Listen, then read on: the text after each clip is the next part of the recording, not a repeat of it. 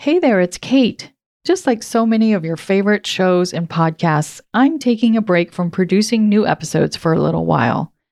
I'm planning on coming back in the fall, and in the meantime, I'm replaying some of my favorite and best stuff, so you can catch it if you missed it the first time, or even re-listen, because there are always different messages for you in the things you hear at different times.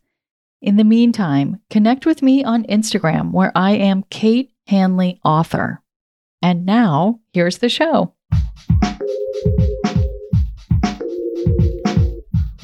What if you could become a better person, not by working harder, but by taking one small step a day?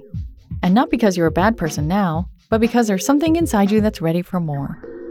How to Be a Better Person gives you one tiny step a day you can take to be the person you want to be. My mission? To help you live your best life. Hey, and welcome to How to Be a Better Person. I'm Kate, your host. I'm also the author of the book called How to Be a Better Person, which has 401 ways to make a difference in yourself and the world, and makes a great companion to this podcast. This week, I'm talking about your energy, what it is, and how to take care of it so that you have this new tool to help you decide what you'll do and what you won't do.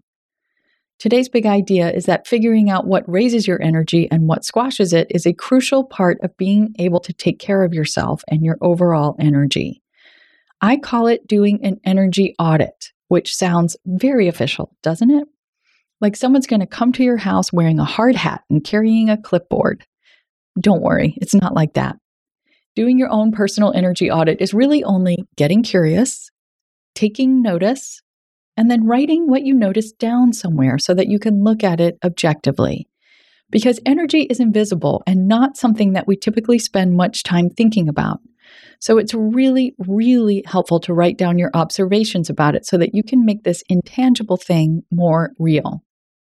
And once you have some feedback on what lifts your energy up and what drags it down, well, you have a lot of useful information that can help guide you throughout the day and your life. I've got more for you and your tiny assignment after the break.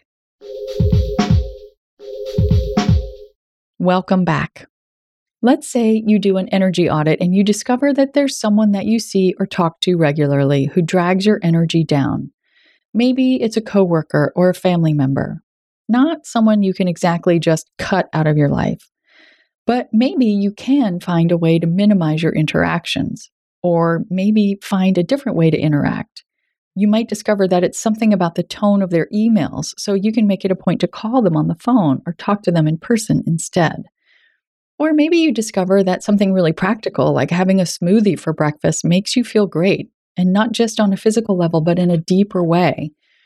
Now you have a bigger reason to make sure you have smoothie stuff on hand, and you also have a go-to strategy for when your energy starts to feel off in the future. A coaching client of mine recently did an energy audit and discovered that it wasn't particular people that were negatively impacting her energy, but it was miscommunications around making plans with other people. So then she knew that she could focus on being really clear and asking for clarification when she might otherwise have just filled in the blanks for herself, so that she could keep her energy in a better place and be able to enjoy the time she spent with those people. Your tiny assignment is to do your own energy audit. It's super simple. For the next day or two, or however long you're inspired to keep it up, write down every time you notice that your energy shifts. When you feel hopeful or excited, what did it? When you get stuck in a mental loop that doesn't feel good, what was the trigger? When you feel content, what preceded it? And when you're distracted, what happened first? Write everything down, even if you're not sure it's really impacting your energy or not, because themes will start to emerge. When I did an energy audit a while ago, I was loving eating yogurt in the morning. But when I did my energy audit, I found that it made me feel really heavy and leaden, like I'd eaten a cold cannonball. And it just felt hard for me to get psyched about getting things done the rest of the day. I've got nothing against yogurt in general, but what I thought was a healthy breakfast turned out to be a drag on my energy. When I did an energy audit more recently, I found that reading, walking the dog, and working on the chaise in my office all raised my energy. The common theme there is that they all give me access to alone time, something that's always been important to me, but since the pandemic has become even more vital and harder to find when the kids have been distance learning a lot. It helped me see that I have a lot of different levers for getting this thing that feeds my energy. So I am excited for you to have some aha moments around what lifts your energy up and what drags it down.